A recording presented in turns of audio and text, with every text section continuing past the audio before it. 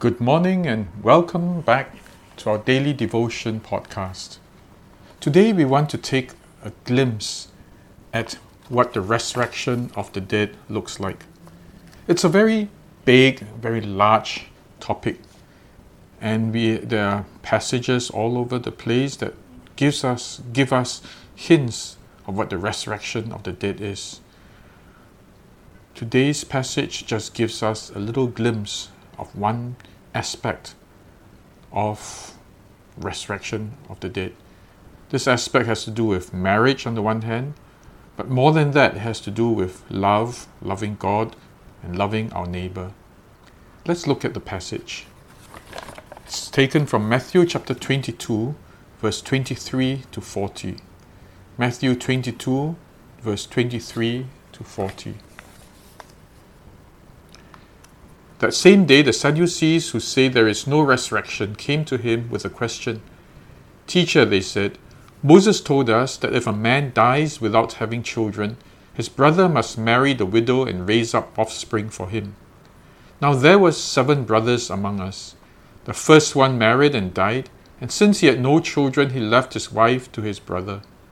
The same thing happened to the second and third brother, right on down to the 7th. Finally, the woman died.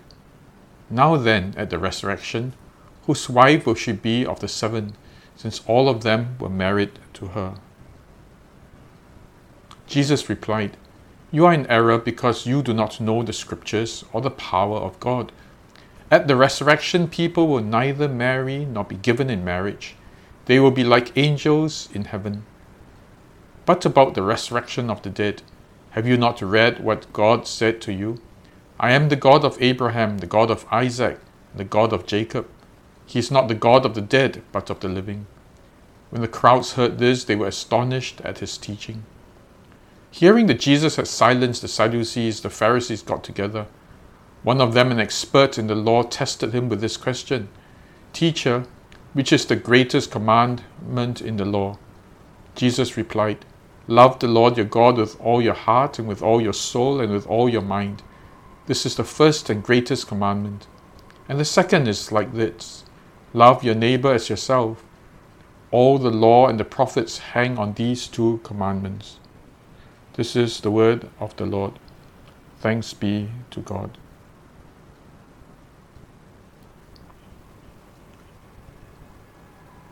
The Sadducees were people who did not believe in the resurrection of the dead. And they wanted to test Jesus and to, in a sense, destroy Jesus' teaching that there is resurrection of the dead. The Pharisees believed also that there was resurrection from the dead, but the Sadducees did not believe in life after death. They were a sect of Jews that were more hedonist. Enjoy your life now, because there is none after you die. And to bolster their argument, they gave a hypothetical question that was sure to defeat anyone who believed in the resurrection of the dead. The question was this: if a woman married 7 times, not illegally, but because each of her husbands and the first husband died and his brother then was bound by law to marry her so that there would be offspring, if the second brother died and the third brother died and all 7 died, and then the woman herself died, then in heaven she would have 7 husbands. And how can that logically be? The Sadducees thought that they had won that argument. What they did not know was that the resurrection of the dead was nothing like what they had imagined. Jesus said, "Let me first convince you that there is a resurrection of the dead. Look at what God says in the Bible. 'I am the God of Abraham, the God of Isaac, and the God of Jacob.'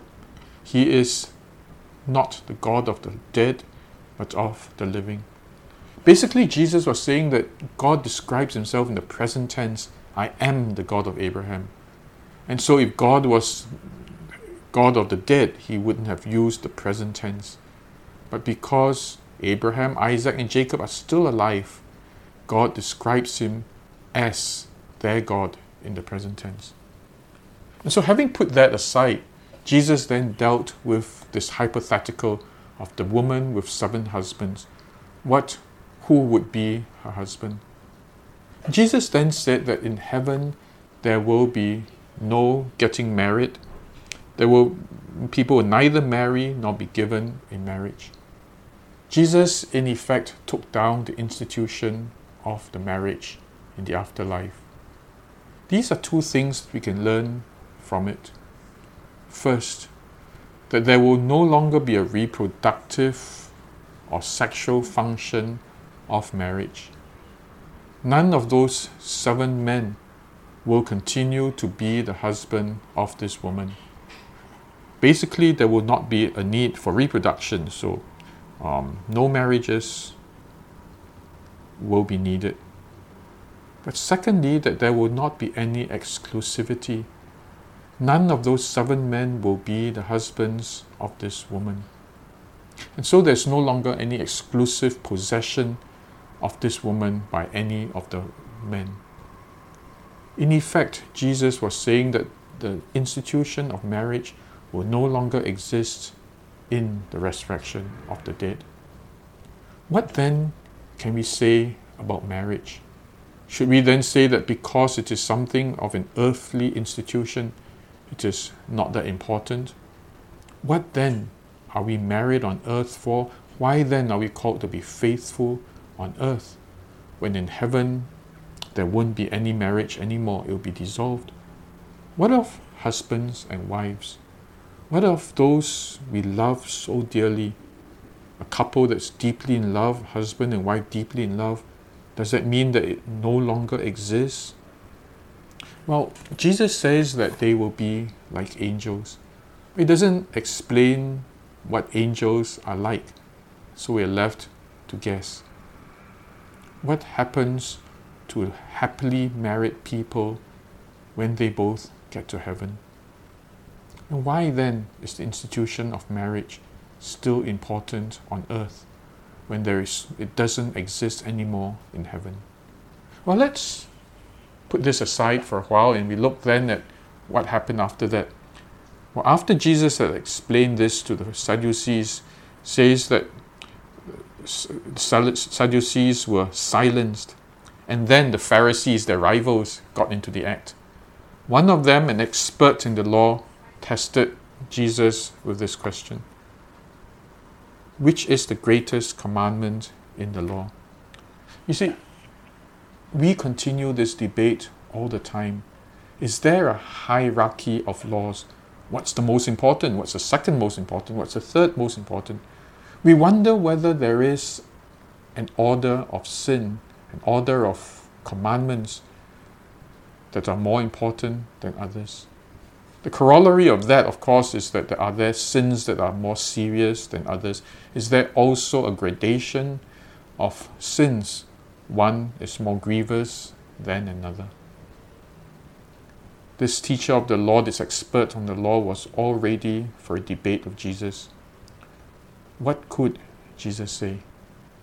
Instead of naming one of the laws, one of the 10 commandments, for example, and saying this is the most important, Jesus instead, in a way, summarized the laws, the commandments, and the prophets.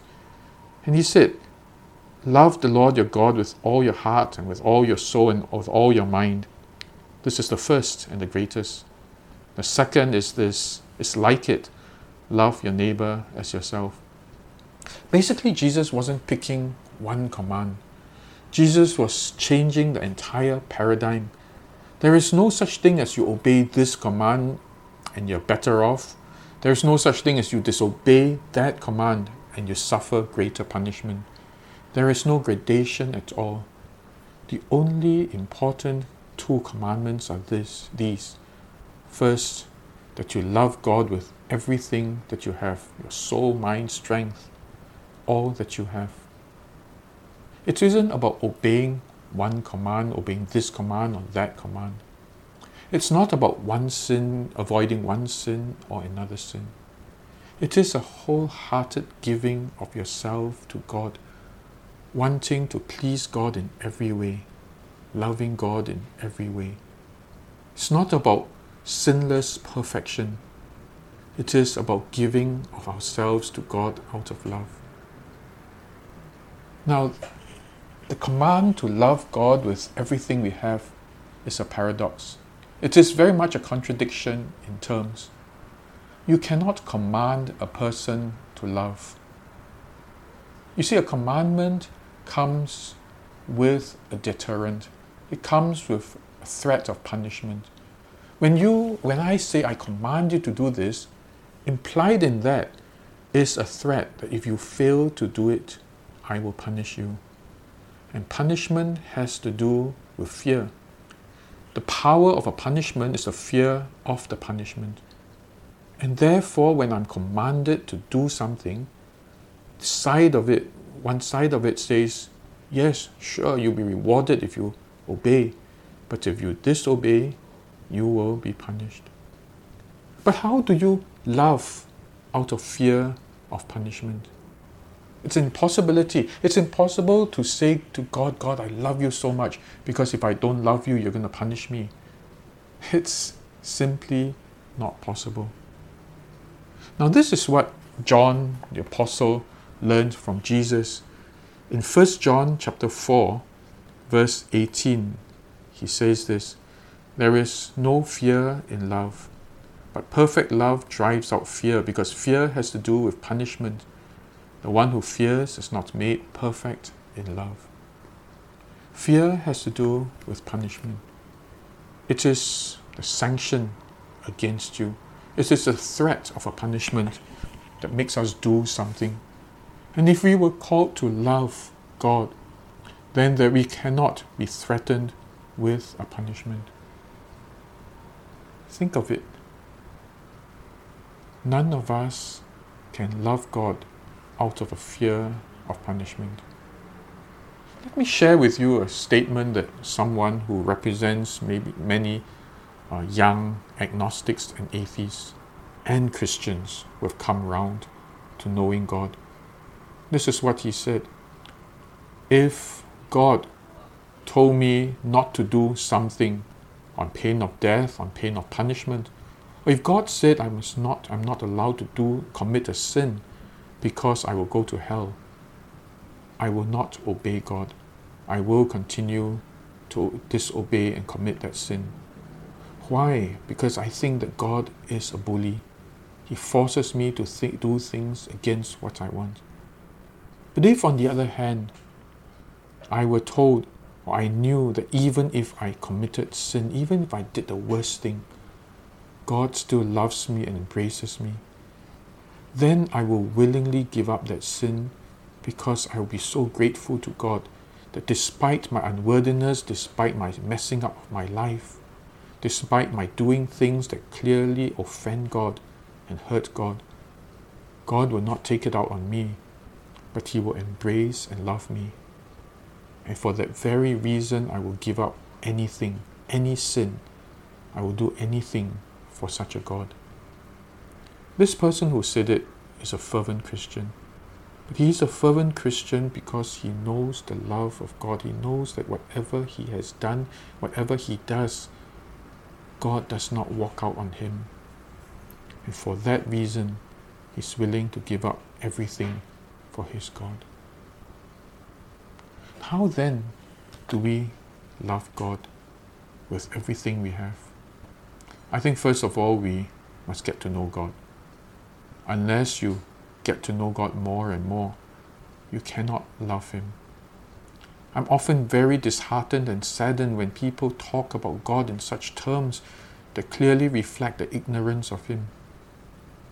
You can't love God unless you know God. And this is what I hope for Agape Methodist Church, that our aim for this church, our vision for this church, is that we keep on knowing God. It is when we keep on wanting to know God and keep pressing on to know God that we see how wonderful and beautiful He is. And then we love Him more and more.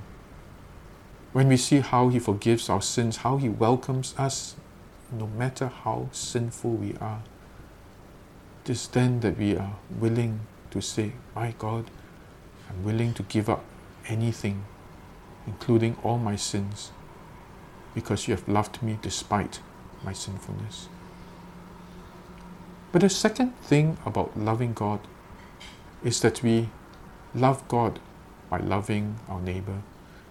Which is why Jesus says, and the second is like it, love your neighbor as yourself. It is like the first. This is what John, the evangelist John, says in 1 John chapter 4, verse 20. He says, whoever claims to love God yet hates a brother or sister is a liar. For whoever does not love their brother and sister whom they have seen cannot love God whom they have not seen.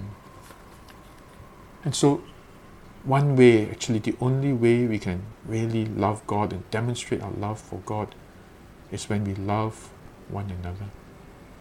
Because when we love one another with all our faults, all our idiosyncrasies, all our horrible bits, all our need for forgiveness, it is when we learn to love one another that we can express our love for God. One cannot love God and hate one's brother, because loving God is, at the end of the day, still a very abstract idea. You can't love someone you have not seen, you do not see, you cannot see. You can only love someone who is tangible, whom you can see, touch, be hurt by, be offended by, maybe feel like hating, and yet you love. It is in doing so that we express our love for God. And so back to marriage. Is marriage then an unimportant institution because it will not exist in heaven anymore? On the contrary, a marriage is so important.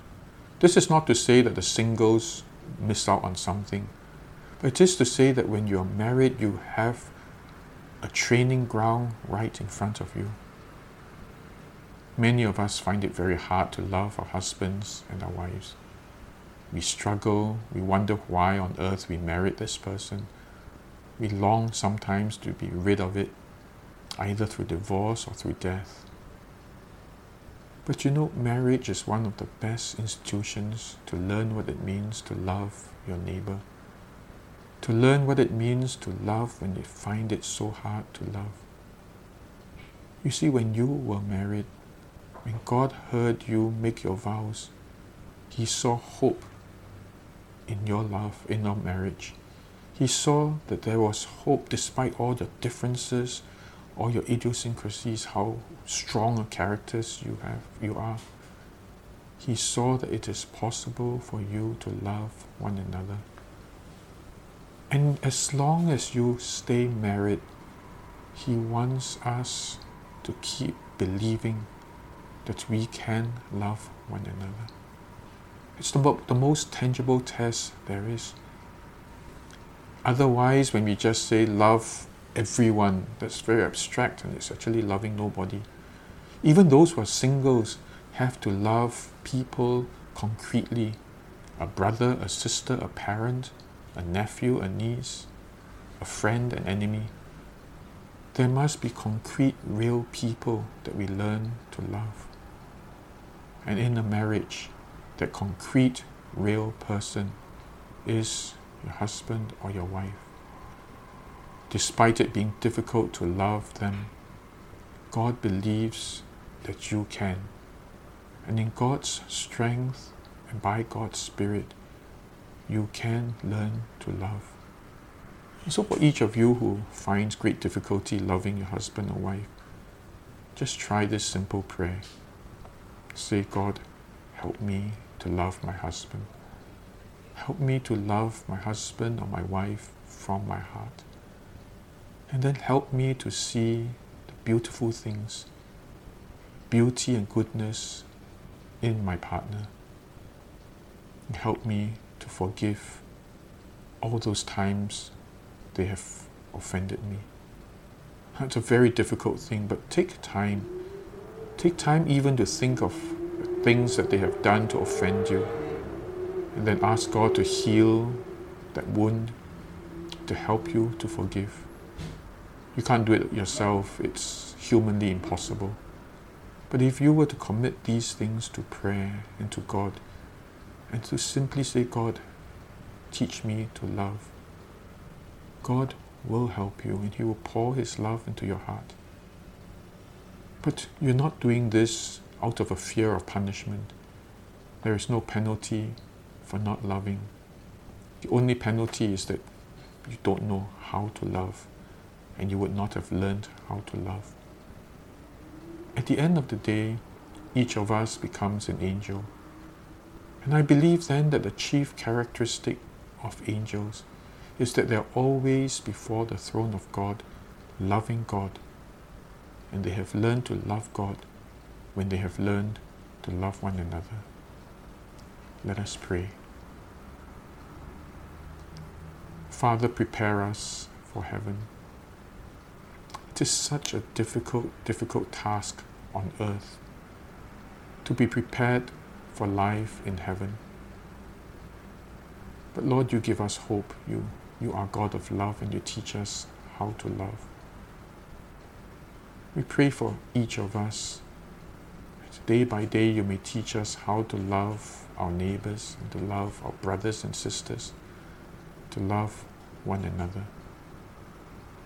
And in so doing we may learn how to love you.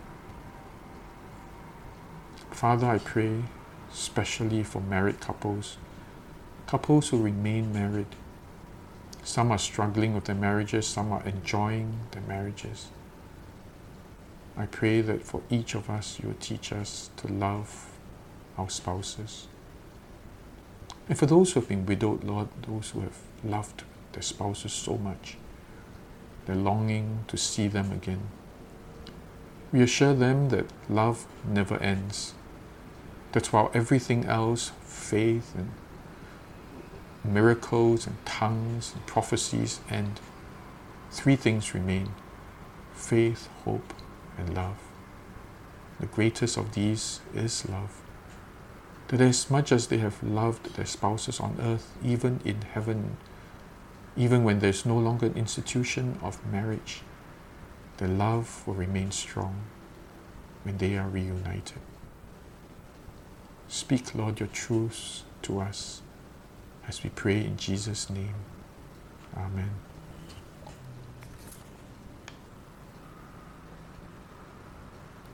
Well, have a blessed day, and God bless you. Goodbye.